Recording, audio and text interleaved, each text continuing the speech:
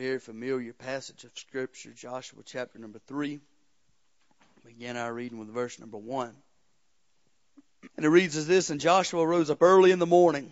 They removed from Shittim and came to Jordan, he and all the children of Israel, and lodged there before they passed over. And it came to pass after 3 days that the officers went through the host, and they commanded the people, saying, When you see the ark of the covenant of the Lord your God, and the priests, the Levites, bearing it, then shall ye remove from your place and go after it. There shall be a space between you and it, about 200 cubits by measure. Come not near unto it, that ye may know the way by which ye must go, for ye have not passed this way heretofore. And Joshua said unto the people, Sanctify yourselves, for tomorrow the Lord will do wonders among you. And Joshua spake unto the priests, saying, Take up the ark of the covenant and pass over before the people. And they took up the ark of the covenant and went before the people. And the Lord said unto Joshua, This day will I begin to magnify thee in the sight of all Israel, that they may know that as I was with Moses, so I will be with thee.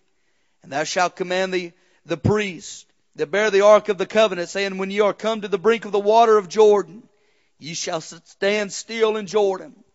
And Joshua said unto the children of Israel, Come hither and hear the words of the Lord your God. And Joshua said, Hereby ye shall know that the living God is among you, and that he will be without fail drive out from before you the Canaanites, the Hittites, the Hivites, and the Perizzites, and the Girgashites, and the Amorites, and the Jebusites. And behold, the ark of the covenant of the Lord, and all the earth passeth over before you into Jordan. Now therefore take you 12 men out of the tribes of Israel, every one, or out of every tribe a man. And it shall come to pass, as soon as the soles of the feet of the priests that bear the ark of the Lord of all the earth, shall rest in the waters of Jordan, that the waters of Jordan shall be cut off from the waters that come down from above. And they shall stand upon an heap.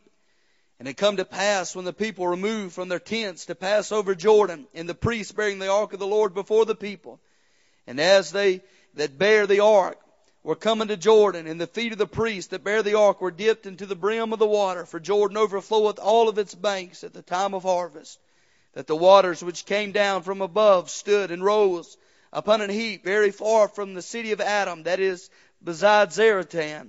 And those that came down toward the sea of the plain, even the salt sea failed and were cut off, and the people passed right over against Jericho. And the priests that bear the ark of the covenant of the Lord stood firm on dry ground in the midst of Jordan. And all the Israelites passed over on dry ground until all the people were passed clean over Jordan. I want to call your attention back to verse number 3.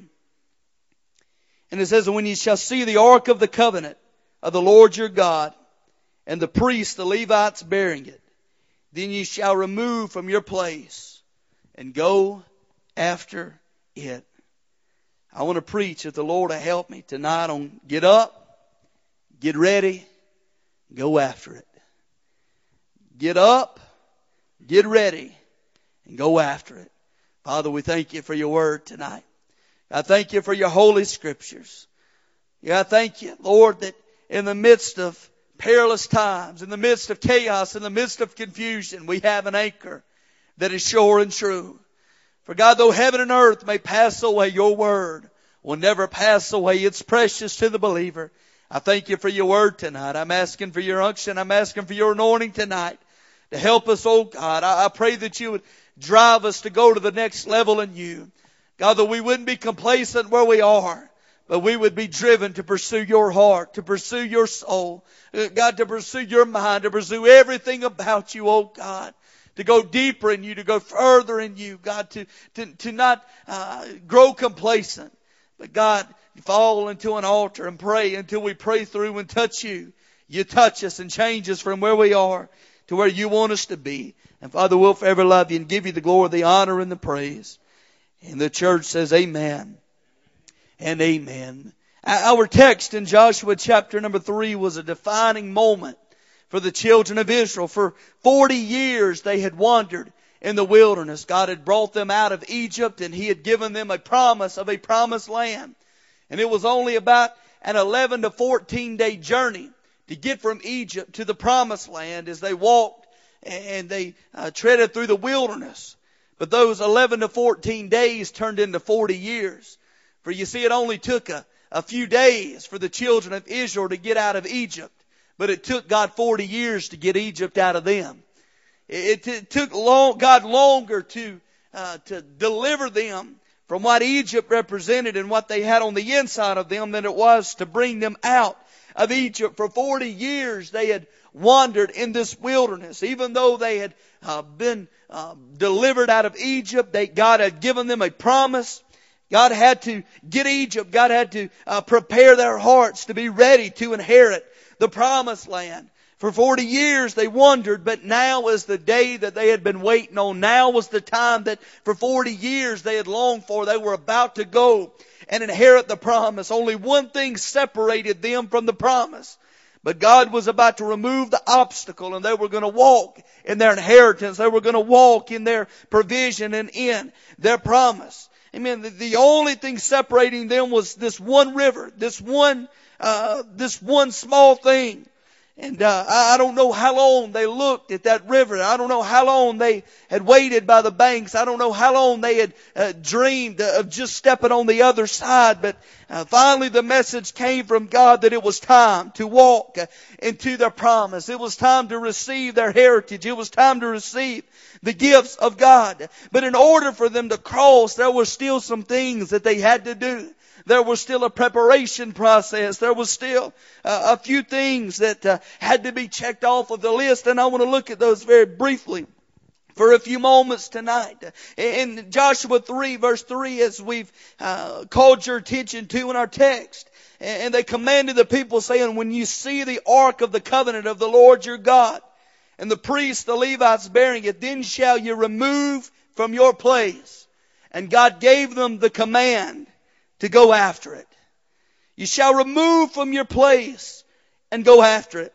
On that day, nothing else mattered to the children of Israel but making sure that the ark was in view. The very first thing that they said is you've got to be looking for the ark.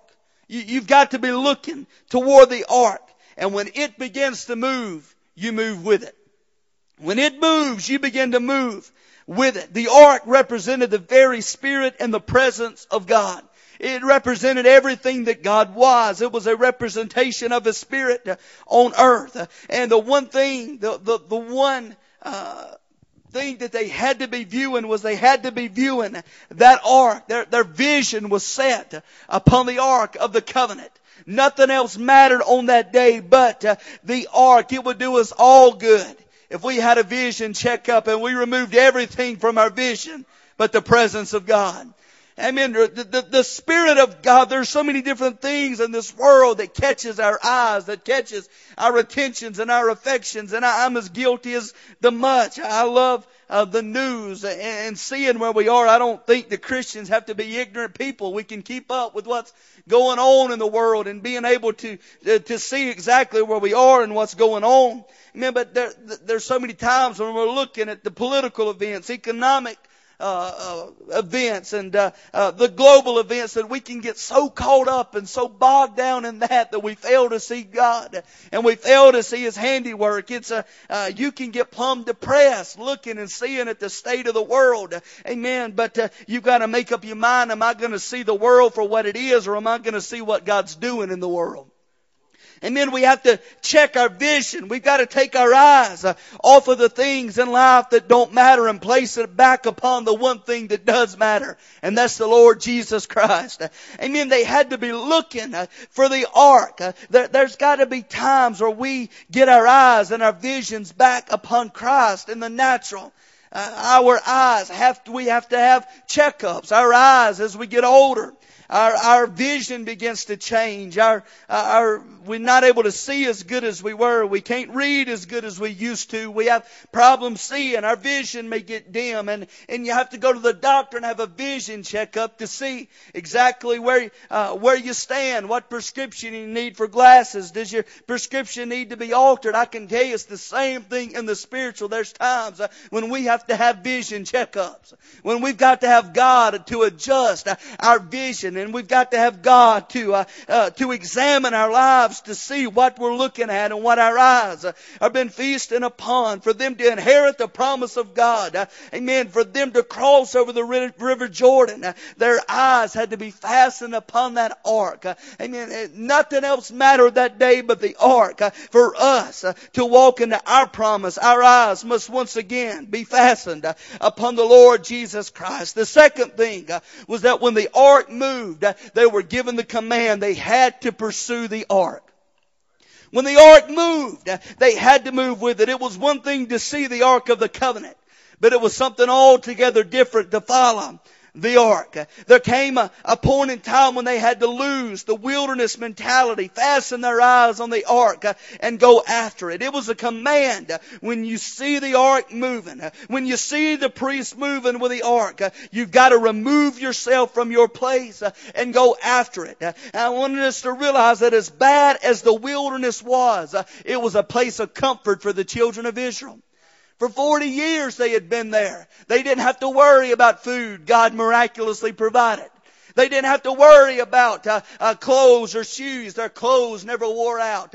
Their shoes never wore out. For 40 years God was a providential God that provided for them in the midst of their wilderness. It was somewhat peaceful for them in this wilderness transition. Sure, there were a lot of funerals going on. God was dealing and removing people that had doubted and had disbelief in their heart and wasn't faithful, but it was a peaceful time. They didn't have to worry about a lot of enemies going on. The wilderness was a difficult place, but the wilderness was a place of comfort. It was a place of complacency. They had everything that they needed to survive right there in the wilderness. Amen. But for them to walk into God's promise, they had to leave their place of complacency. Sure, this place may be okay, but God has got something better. This place may have been good. It might have sustained you for 40 years, but it's not the final destination. It's not the end result. God has something better. God has something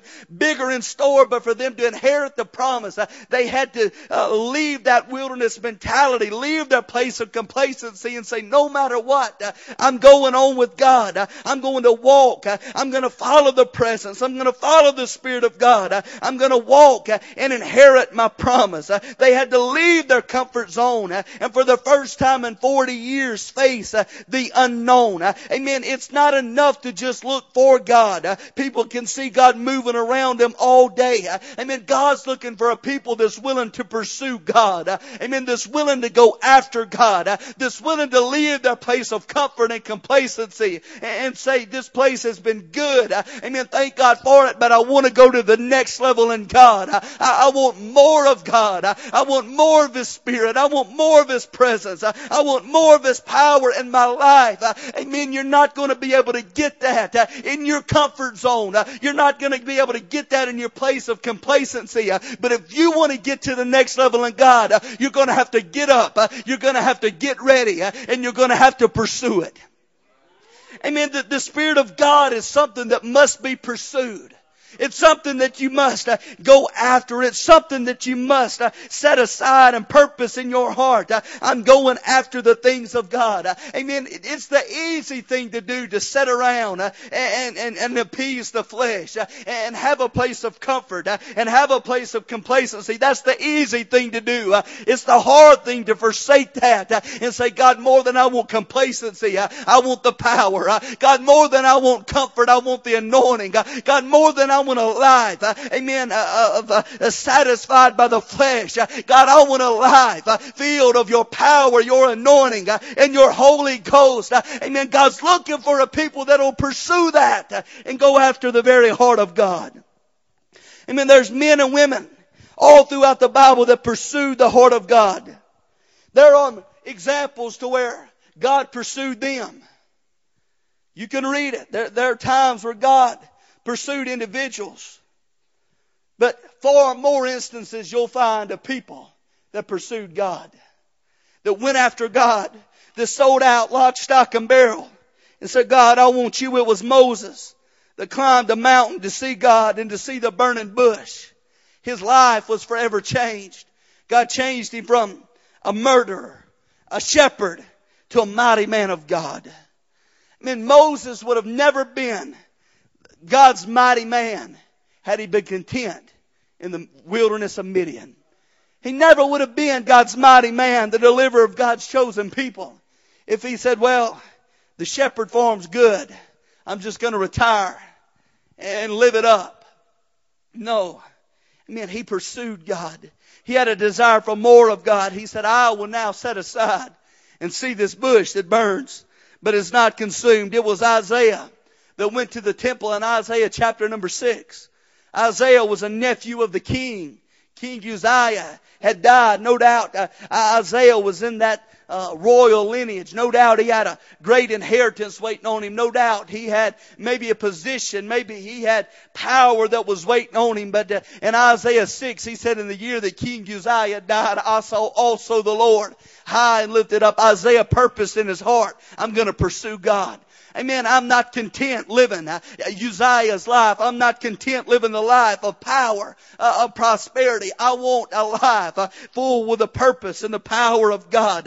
Isaiah pursued the heart of God. It was Abraham that pursued God. God called him out of the land of Ur, of the Chaldeans, and he called him out to leave the land of your father in search of a city whose builder and maker was God. By faith, Abraham followed and pursued God. It was Paul. After God changed him, Paul, amen, had knowledge. He had everything set up to be a top dog at the synagogue, but he said, I count all of that as dung that I might win Christ. None of that means anything to me but pursuing the will and the plan of God. It was Jacob that pursued God at Peniel, and God changed him from Jacob to Israel and told him, as a prince, thou hast power with men and with God. It was Hannah that pursued God and bore Samuel the prophet, the greatest prophet in the Old Testament. It was David who, in his sitting on the throne, he's made up in his mind, I'm tired of living without God's presence. I'm tired of living without God's Spirit. And he made up in his mind he was going after the ark of God and bringing it back home. All of these people are in this holy book because they purposed in their heart to pursue the heart of God. They were willing to get up and to go after God's presence. Amen. We must be that people today. We must get to the place where we're hungry for God and hungry for a move of the Spirit of God. Amen. We must get to the place where we're willing to follow wholeheartedly after the Spirit of God. If the people in our text in Joshua 3 were ever going to cross Jordan and walk in the promise, they had to be willing to move with the ark and the Spirit of God. They had to be sensitive to the leading and the prompting of the Spirit. Every point in our text up to this point, when the children of Israel moved in their wilderness wanderings, there was a pillar of fire by night and a cloud by day. When the pillar of fire moved, the children of Israel moved. When the cloud moved, they had to move. It was a way of God showing them, you got to be following the Spirit. You got to follow Him. It didn't matter if it was 2 o'clock in the morning. If the cloud and the fire moved, then they had to pick up the stakes, put the tent up, and move with the fire and move with the cloud. But at this point in time in our text, there was no pillar of fire. There was no cloud. You see, God was wanting them to get to the point and the place where they didn't have to rely on a sign and a wonder to know when to move. He wanted them to get to the place where they would be led by the Spirit of God. They would be led intimately by the Spirit of God. No more was there a pillar of cloud by day. No more was there a pillar of fire by night. But now they were trained to look for God Himself. They were trained to go after the very heart of God. Let us be people, again, that don't have to rely upon signs and wonders. Amen. But a people that are sensitive to the leading of the Spirit of God. Sensitive to the still small voice. Yes, there's times when God speaks in an earthquake. Yes, there's times when God speaks by fire. Yes, there's times when God speaks by whirlwinds. Amen. But more times than not, He's going to speak by that still small voice registered in the hearts of the minds of those that are willing to listen. And there's a lot of people that'll chase after the fire. There's a lot of people that'll chase after the miraculous and the signs and the wonders.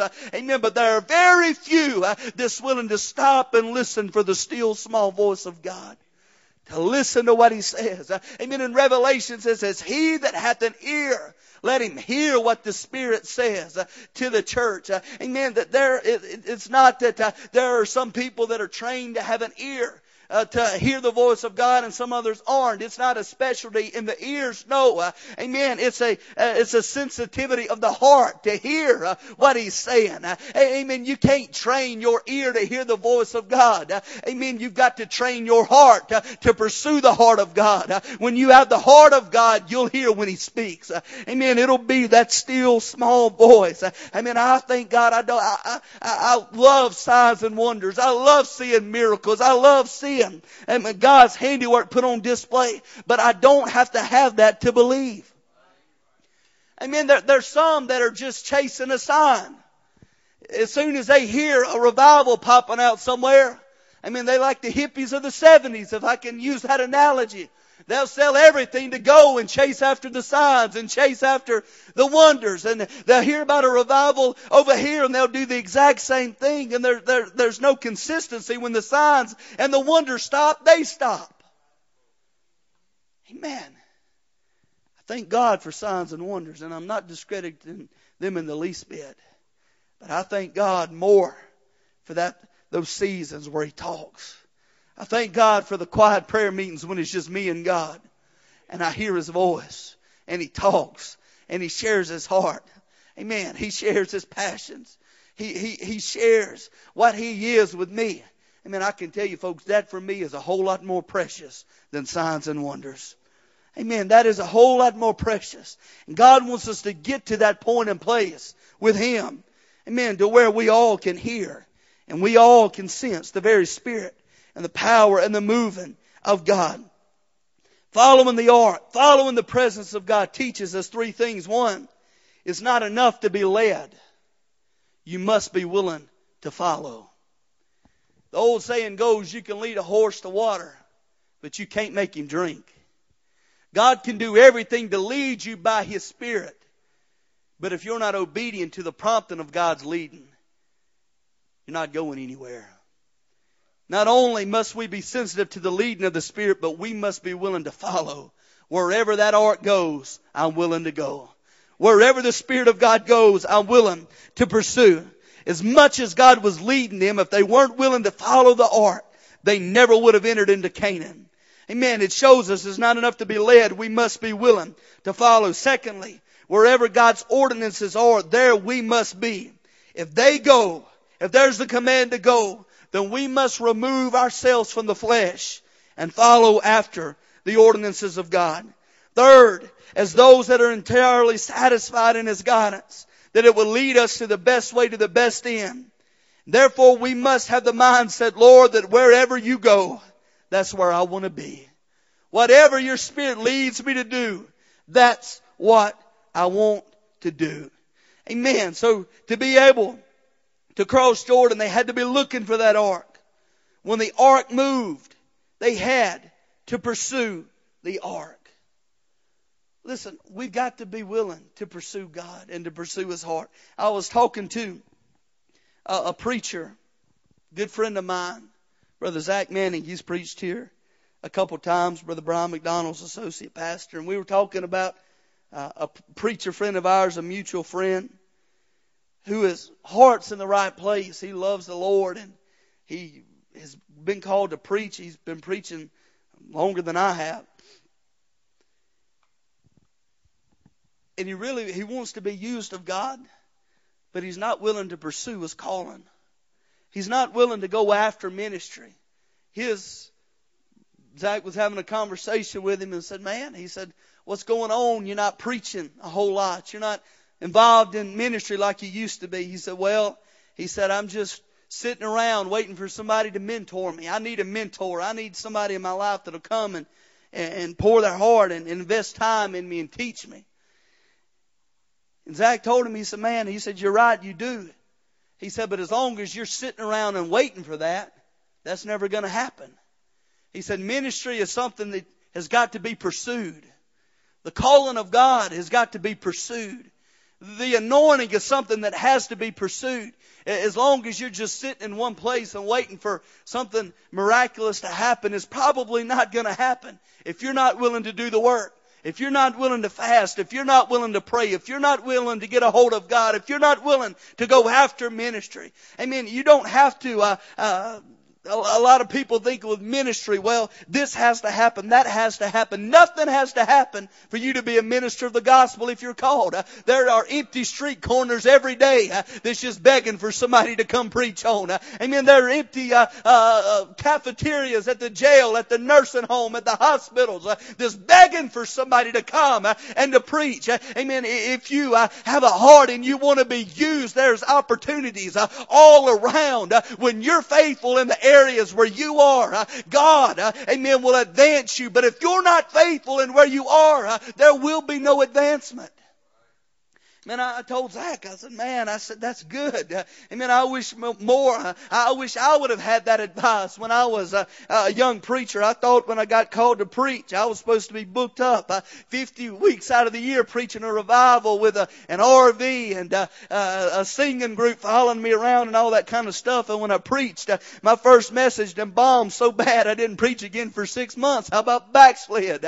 Amen, thinking something's wrong somewhere, the disconnect, something I must have missed God. It wasn't that I missed nothing.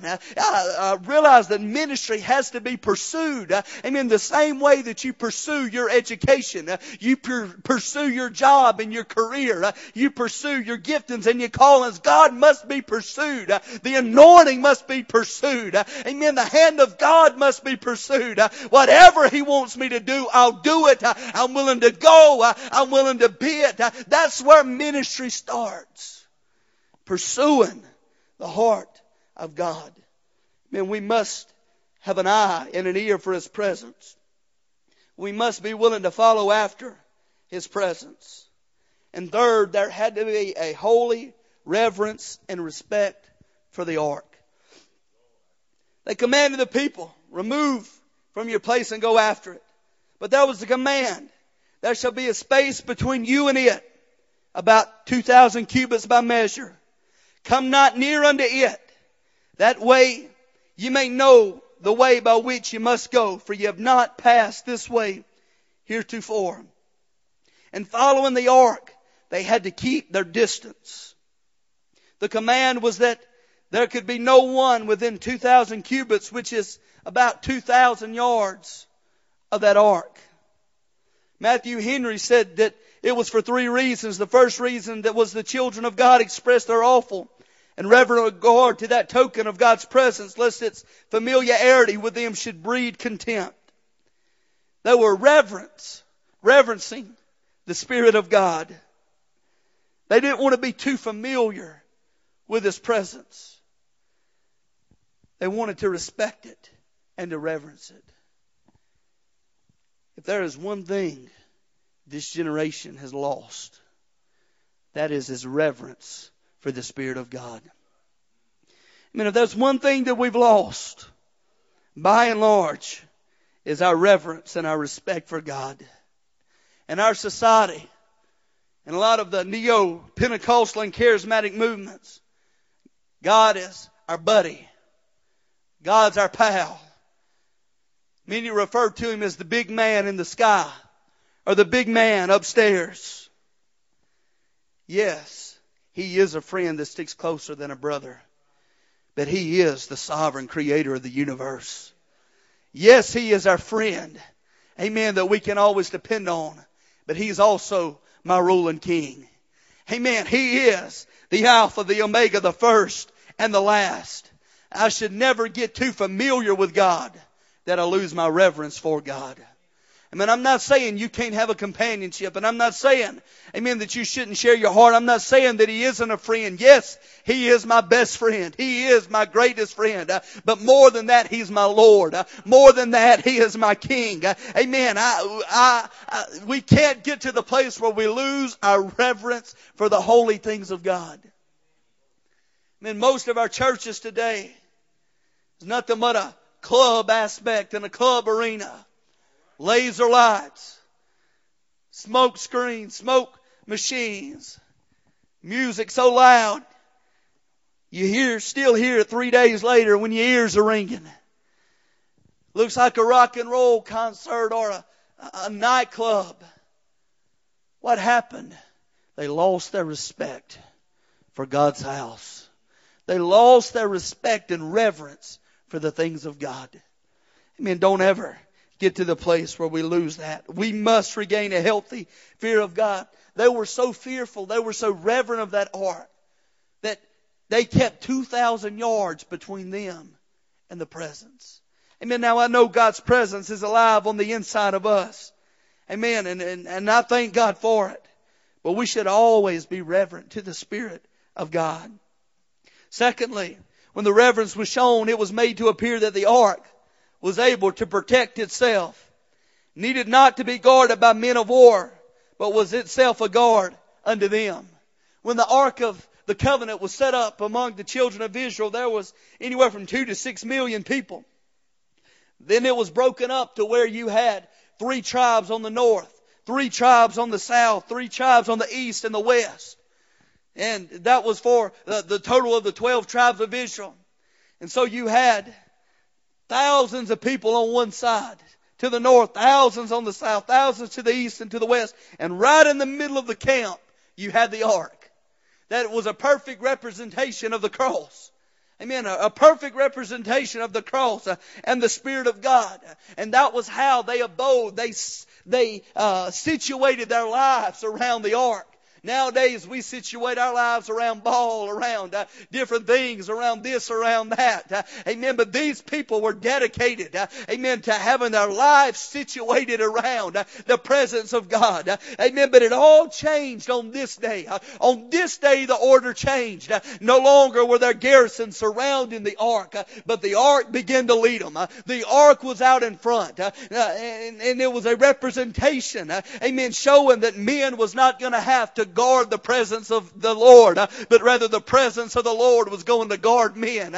Amen. They weren't going to have to defend the ark anymore, but instead the ark was going to defend them. Hallelujah. Thank God for that. Normally when going into a new place, something as important as the ark would be surrounded by garrisons and hosts, but staying 1,000 of yards behind the ark, the mentality was that the ark didn't need to be protected, but that the ark in the presence of God could protect itself. That's what the gospel is, folks. Amen. I love studying apologetics and defending the gospel. Amen. But there's so many that are giving their lives to defending the gospel. They're failing to proclaim the gospel. Amen. What are you saying, preacher? Well, I'm saying every group, amen, they're just studying to be able to defend the gospel, to ward off attacks. And if somebody has their opinion against the gospel, well, they can give them their apologetic opinion and their apologetic quote. Listen, the gospel doesn't have to just be defended. It was D.L. Moody that said the gospel is like a lion. Just let it loose and he'll defend himself. Amen. Too many times we spend too much time defending the gospel when God just wants us to proclaim the gospel. The gospel never has had to be defended. It will defend itself. We just must proclaim the gospel. Proclaiming the works of God. That's the way it was with the ark. The Spirit of God was no longer have to be defended or to be protected. But the ark, amen, the Spirit of God would protect and defend them. Amen. So they had their eyes fastened upon the ark. They were willing to pursue and to go after the ark. We see they had a healthy respect and a reverence for the ark. Kirsten, come help me. I'm done. Lastly, they were willing to sanctify themselves. They were willing to clean themselves up and make themselves pure. Joshua 3:5, and Joshua said unto the people, sanctify yourselves for tomorrow the Lord would do wonders among you. Before they could ever see the wonders, they had to sanctify themselves. They had to separate themselves. That's what sanctification means. That's what sanctify means, to separate oneself for a specific use and a specific purpose. Man, sanctification is a dirty word to a lot of the church in this hour. They don't want to preach on sanctification. They don't want to teach sanctification. A preacher one time said, he said, I don't have time to preach that anymore. So as Assemblies of God preacher, I said, you better not sign that Assemblies of God card. Turn it back in, because if you do, you're a liar. Man, sanctification, sanctifying yourselves. Man, it's still needed in this hour. It's still a requirement in this hour to come out from among the world and to be separate. God never wanted His people to blend in with everybody in the world. I said it Sunday morning, God never wanted Adam to blend in with the world. God always wanted man to stand out. And that's a lie from hell to try to diminish our glory, not in ourselves, but the glory of God that's radiating in and through us. Sanctifying themselves means that they cleaned themselves up. They separated themselves. They purified themselves. They removed the filth of the world. They prepared themselves for the promise.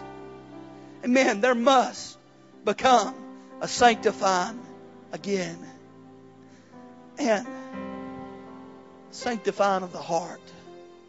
Purifying of the heart. Sanctifying of the spirit and soul. When the heart's right, it will bleed out. Amen.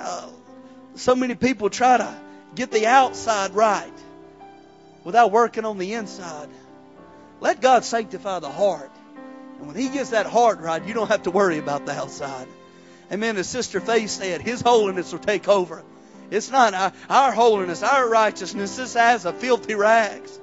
Amen. But when God gives us of His holiness, amen, there'll be a glow and a radiation in and through us. Amen. The world will know. The world will know exactly what it is. It's the holiness of God shining in and through us as our hearts are. If there's ever there's never been a truer statement than this. As our hearts are, we will be. If you have a fleshly heart, you're going to have a fleshly organism. If you have a carnal heart, you're going to have a carnal organism. If you've got a heart that's full of self, a heart that's full of hell, folks, that's going to bleed out. But if we've got God's heart, amen, if we've got God's Spirit alive on the inside of us, as our hearts are, we will be. Hallelujah. Thank God for it. That's why, amen, the holiness of God is of utmost importance to us. We cannot live without it. When our hearts are pure, everything else will fall into place. It was when they sanctified themselves, the Jordan split, and they walked across on dry ground. When our hearts are pure, wonders will come. Say it again. When our hearts are pure, wonders will come. The lost to be saved, the dead will be raised, the sick will be healed, the possessed of hell will become possessed by God. Amen. When will that happen, preacher? When the church makes up her mind, we're going to get up, we're going to get ready, and we're going to go after God. We're going to get up. Getting up means a preparedness. It means a preparation. The journey of 1,000 miles begins with one step. To be able to get and walk in the promise of God, then I've got to get up from where I am. I've got to prepare. I've got to get ready. I've got to get my heart right. I've got to get me right. Man, then I've got to begin pursuing the heart of God. Get up, get ready, go after it. How many of you want more of God tonight? How many of you want more of His power? How many of you want ministry? How many of you want His anointing, His touch upon your life? I know it was simple tonight. Amen. But I believe He's telling us, by the way, it's time to get up. It's time to get ready. It's time to go after Him. Go after Him. Seek Him. Search for Him. while He can be found and while He's near. Amen. Knock, and the door will be open. Seek, you shall find. Ask, shall be given unto you. Amen. I want to get up, get ready, and go after Him. Could you come find us a place to pray tonight?